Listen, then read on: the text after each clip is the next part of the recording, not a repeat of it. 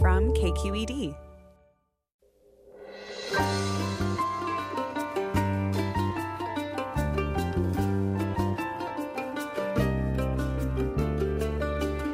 From KQED Public Radio in San Francisco, I'm Mina Kim.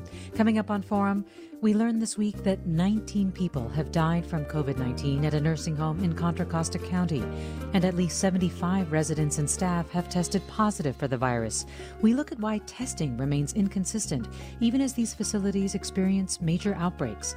Then, the U.S.'s coronavirus pandemic is once again at risk of spinning out of control, says Alexis Madrigal in The Atlantic this week.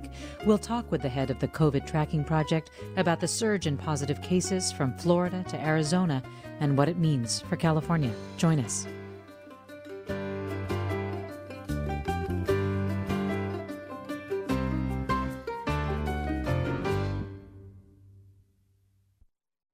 Welcome to Forum. I'm Mina Kim. The state's Department of Public Health reported this week that 75 patients and staff at a skilled nursing facility in Concord were infected with the coronavirus, resulting in at least 19 deaths. Nursing homes throughout the state have experienced outbreaks, and yet many facilities are still not conducting widespread or consistent testing for COVID-19.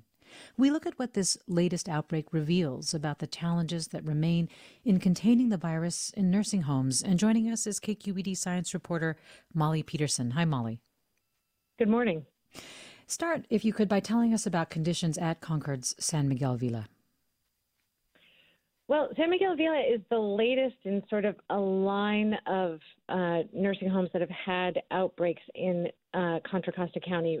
Overall, I've counted, and this is in the state's most recent data, which is self-reported, I've counted at least 292 workers and patients who've tested positive for this virus. Of course, that's including at San Miguel Villa 62 patients, of whom nearly a third have died. So this is a location where patients need constant care and physical contact with workers that can't be avoided. Yes, it's a skilled nursing facility. You see a lot of interaction. And at the same time, as you mentioned, this is an issue that you've been documenting throughout the state of California. I mean, can you give us a sense of just what share of COVID-19 deaths are occurring in these long-term care facilities? It's been around, so long-term care facilities as a whole, and that would include assisted living, which are regulated by the Department of Social Services, as well as the skilled nursing facilities regulated by the Department of Public Health. It's been hovering around, and today I just checked, it's right at 50% of the total deaths so far. Obviously, you have a lot of patients who are already in a compromised state in the skilled nursing facilities, so that makes a big difference. And I would say that's higher than the national average, which is somewhere around a third.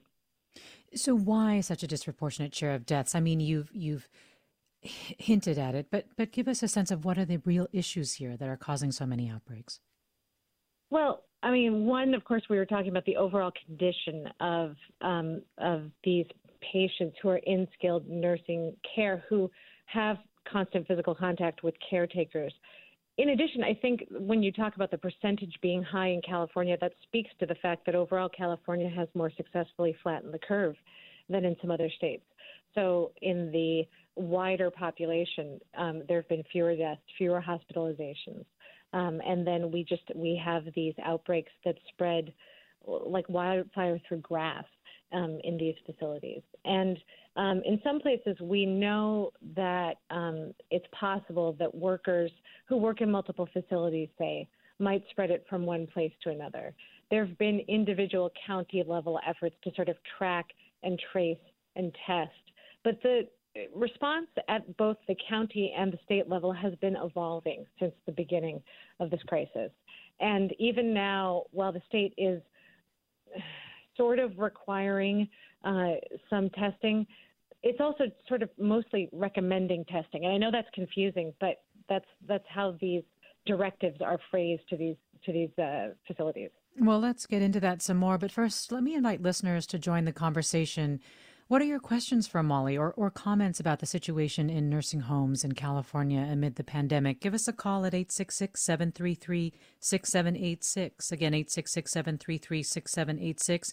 You can also get in touch on Twitter and Facebook at KQED Forum, or email your questions to forum@kqed.org. This is a half-hour segment, so the time to call is now. And so, Molly, yes, could you give us some clarification? Because I know that public health leaders say that testing is essential to getting a handle on the coronavirus at nursing homes. So why sort of what you describe as an inconsistent message around whether or not they have to do it, and why isn't it happening at the levels that it needs to? Well, I don't know why the state has chosen to take a different tack than, say, in New York, there was a governor's directive that says you have to test everybody, period. And, in California, it's a recommended choice. My guess is that it has something to do with who's paying for it, because it's going to vary from location to location. What we know is that early on, when we started to identify these outbreaks, different counties were responding in different ways. Some counties, they call them strike teams or task forces, would call. Remember, counties are public health departments, so they've got an interest in the overall public health. But the regulators are these state folks, these California Department of Public Health officials, who made a choice early on to not be going to the facilities except in very, very, very limited circumstances. In addition, we have kept family members out, and we've kept out advocates for patients and their families called ombudsmen who work for the statewide Department of Aging. So the state kind of strategy from the beginning has been to minimize regulatory contact when going into these facilities.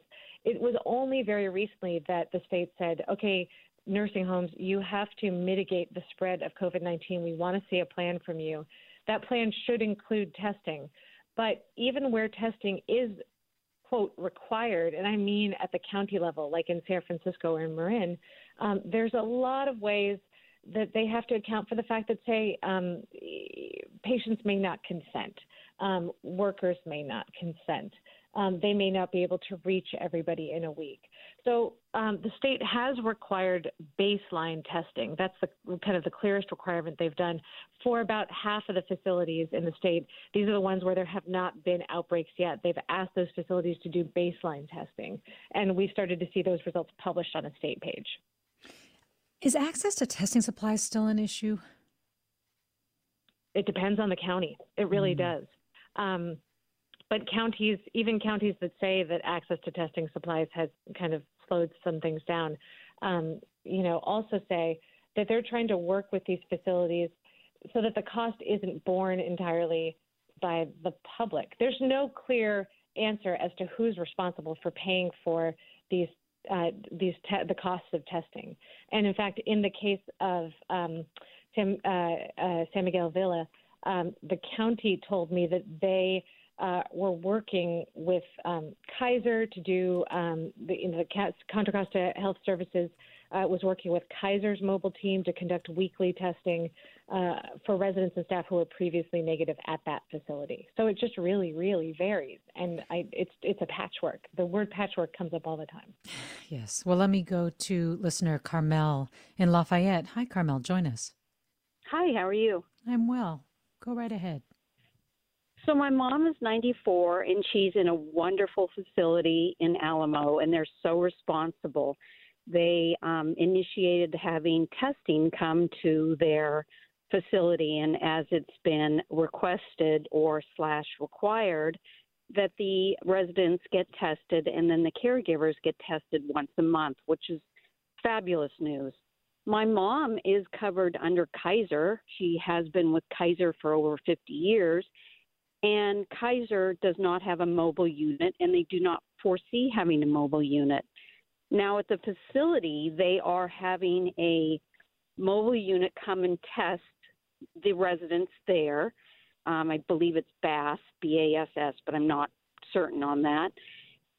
However, many of the other insurance companies are reimbursing for this mobile unit to come to the senior residency. Kaiser is not reimbursing, and I've spoken with, I think, 6 different supervisors and doctors at Kaiser, and they said, "Well, bring her down." It's so ridiculous. Bring her through the drive-through. And I said, wow. She's been in lockdown for 2.5 months. I haven't seen her. I'd love to see my mom, to put her in my car with myself, who that day you don't know if I could be infected and be transmitting that, even with a mask and gloves, is ridiculous. And Kaiser refuses to reimburse or to initiate a mobile unit. And I think that's so irresponsible of Kaiser. Well, Carmel, I'm so sorry to hear about the frustration that you're going through. And Molly, once again, it's this question of cost as well, and who's paying for it as well. Yeah, and I should say, I had done a story last month, and it was about a woman who was trying to visit her mother, who was in her 90s. This is in Southern California, trying to visit her mother, and was not being permitted to because her mother had tested positive for COVID. But in order for her mother to be moved out of the COVID ward, and this was under the supervision of Kaiser doctors, they just waited for a period of time. There was no testing again to test her negative to determine that she was now COVID negative. And that was seen by some advocates I talked to as a cost-saving measure. So it's absolutely the case that as this continues, you can tell people are looking at the bottom line. Well, this listener writes, how can the state ensure that nursing home staff and residents are taking hygiene precautions such as washing hands, using sanitizer, social distance? It seems that would be almost impossible with residents who have memory issues. What can be done? I mean, you talked about earlier how nursing home staff go to different facilities as well. I mean, is that part of it? Is it also just the precautions being taken by the staff there and whether or not those are enough? I mean, and also remember, Kaiser Health News did an analysis where they found that some overwhelming percentage, and I think it's close to 80% in California, of nursing homes have had infection control deficiencies on previous inspections. Early on, Gavin Newsom said, hey, this is a big deal. We're going to call them every day. That doesn't necessarily mean that they pick up every day. And some counties took a more active and engaged approach and they said they were educating these facilities, because even if you do universal precautions, washing your hands, kind of behaving in a certain way, coming in and out of rooms, the standards are so much higher now because the risk is so much higher. So there's been a lot of advice coming from local officials, but not necessarily enforcement of regulations. And you were saying that right now they're generally not going, inspectors, regulators are not going to facilities. Do you feel like that's contributing to it as well? I think that's true. I also think in a case like this, I've heard from public officials, both at the state and local level, look, we want to engage these facilities. We don't want them to avoid us and be worried about getting in trouble. So they're not dinging them or looking for violations. They're trying to make sure that they're actually just doing what they need to do. Again, we're talking about the spread of the coronavirus in nursing homes with Molly Peterson, a science reporter for KQED. And we invite you to join us, 866-733-6786. Again, 866-733-6786. You can also reach us online on Twitter or Facebook, KQED Forum, or email us at forum@kqed.org. Jeff asks, can you say anything about the level of COVID-19 in independent living facilities in addition to assisted living and skilled nursing facilities? Have you been looking at independent living facilities, Molly? Well, independent living facilities aren't regulated in quite the same way. There are, and people who are familiar with this world will know, skilled nursing sometimes exists in the same campus as an assisted living and then as an independent living facility. There's an Oddfellows campus in Santa Clara County where that's true. I know there's some in San Mateo County as well. Independent living isn't necessarily given the same amount of scrutiny. I can say that I know that in Santa Clara County, they have looked at senior living, independent living, assisted living, skilled nursing facilities, and they've been monitoring all of those. And some counties take that approach, but some are really just looking at the regulated facilities with healthcare workers. And remember, it's strange, but assisted living, while there may be medical needs for people who are in assisted living, is not considered a healthcare facility. So it's not subject to the same scrutiny in the first place. So removing scrutiny doesn't necessarily change as much in those places. We have seen, sorry. No, go right ahead. I was just going to say, statewide, we have seen the vast majority, so over 43, 44% of the deaths, about 2,400 deaths have been in skilled nursing. There have been about 408 deaths statewide out of the state's 5,700 plus in assisted living. No one's counting independent living in these totals. Well, Jave asks, has state and local leadership considered how systemic and institutional racism has impacted the spread of COVID-19 in nursing homes? Many of the staff at these facilities make low wages, that they're often afraid to take days off to quarantine and decrease the spread. In addition, Molly, it feels like the toll is falling particularly hard on facilities with large populations of people of color. Has state and local leadership considered this? Yeah, I should say there was a New York Times investigation nationwide that found that that there were clusters of outbreaks in neighborhoods that were predominantly Black, predominantly Latino. I don't think there's been a particular lens on this by state oversight. We have seen, there have been 125 nursing homes at least in the Bay Area that have been impacted in this way. And quite a few of them have been in Alameda County, but also in places like San Francisco and Pacifica. But Oakland and Hayward in particular, there was a pretty bad outbreak early on in Hayward, and that is being investigated for criminal complaint by the Alameda District Attorney. There's also an investigation into the Orinda Care Center in Contra Costa County. Well, let me go next to caller Megan in San Jose. Hi, Megan. Hi. Thanks for having me. Sure. So my concern, my mom was 95 years old, living in an assisted living facility, which of course shut down like all the rest of them. And I cared for her. I bathed her. I did her medicine. I went over frequently to help take care of her. And of course, they wouldn't let me in because I wasn't, in their view, a caregiver. And I just want to say that I think allowing caregivers from caregiver facilities that are paid money but are going from facility to facility to facility to facility is just spreading the disease, whereas as her family member, and I was on lockdown here, so the only place I was going was my home and her home, but they wouldn't let me in. And, they wanted me to go hire a caregiver, which I did. I basically hired a company to provide a caregiver for her, and then I had them hire me to be her caregiver.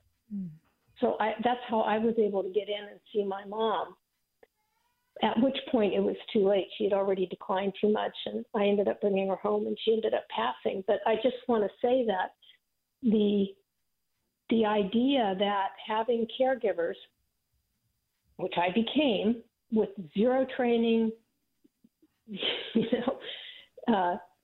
rather than family members, I think is part of what is causing so many people to pass. Even if they're not dying of the virus, they're dying from the isolation and the loneliness that they're experiencing. Advocates have raised exactly that concern frequently, and they've raised it with the state. And as for this, the thing about caregivers and qualifications, at the beginning of this crisis, there was a great concern that we weren't going to have enough caregivers. And so the state waived some requirements that would slow down the process of someone being able to be a caregiver. So they made it basically as easy as possible for someone to have some minimum qualifications and become a caregiver in this position. I'm so sorry this happened to you. Well, thanks again, Megan, for sharing that. And Susan tweets, it takes at least a week to get test results back at my father's nursing home where there's been an outbreak. CDC and other experts recommend a 48-hour turnaround. Why are nursing homes such a low priority? And Molly, in addition to that, I wonder, so testing, once we can get that to be consistent and broad, are the next steps after a positive test clear and doable for these facilities? Well, early on, I talked to, in Alameda County, I talked to the interim health director, Dr. Erica Pon, who said the important thing about a test is being able to act on the results. And so that would mean cohorting patients, putting people who are sick together, putting people who are well together. At the same time, not every county is able to scale up, has in-house lab capabilities, is able to scale up to the level of responsibility required here. So they contract with outside organizations. Those outside organizations are highly in demand. And so we think that's why there's been some slowness in testing responses, particularly for skilled nursing facilities. Well, let me give you a pair of comments here. One from Art, who writes, I have heard that some nursing home chains are making a lot of money from federal funding by hiding their finances, not paying staff living wages, not having enough nurses on duty. What can you tell us about this tragic situation? Are nursing homes focusing on profits rather than people? And Marjorie asks, are any nursing facilities in California organized as nonprofit? And are they faring any better in the aggregate in the sense of having fewer cases? There have been, Charlene Harrington at UCSF has done some studies about this, not necessarily recent ones, but not much has changed. Overwhelmingly, these chains and these other organizations are organized to make a profit. And, of course, the margins are going to be narrow, and they're going to look for cost-cutting measures. California has more requirements than other states for minimum staffing. But those minimum staffing rules kind of got goofed up when we got into this pandemic because, again, we were concerned that it would be burdensome to try to hold these facilities to that requirement. I've heard it's not a very transparent world. I have heard from ombudsmen and from other people who are advocates or who are familiar with this world or who work as workers but don't want to speak on the radio that some facilities are paying a premium to have their workers not work at other facilities at this time. In other words, stay within this facility. In San Francisco, when they knew there was an outbreak at Laguna Honda Hospital, they did contact tracing, kind of a deep investigatory look at where the workers were coming from. And if necessary, they gave some workers hotel rooms to try to help them isolate from potential risk. But yes, profit's a huge, huge motive. And there's some evidence that it's not that much better, even when something's organized as a nonprofit. Well, do you see significant change coming to the nursing home industry as a result of what's happening with COVID-19? I mean, are you hearing these conversations happening? I mean, nationally, the nursing home industry is saying a reckoning is coming because their concern, and this is their lobbying angle into getting more money from the federal government, is that if they aren't supported for testing, for staffing, for response to this pandemic, they're going to have to go out of business. And remember, we have kind of a burst in this population. In our population, we have a huge amount of baby boomers who are getting older and in need of care and in need of a place to live. And so California, recognizing this need, was in the middle of making a master plan for aging. Nationally, this is a concern as well. So there's this tension between wanting these facilities to stay in business and then the reality that if they stay in business, how can you guarantee that people in them are safe? Molly Peterson, science reporter for KQED, thanks so much for your reporting on this, and I'm sure we'll be checking back with you again. Thank you, Mina. And thanks to our listeners for their questions, comments. Stay with us as we look at the national coronavirus surge in the next segment. I'm Mina Kim.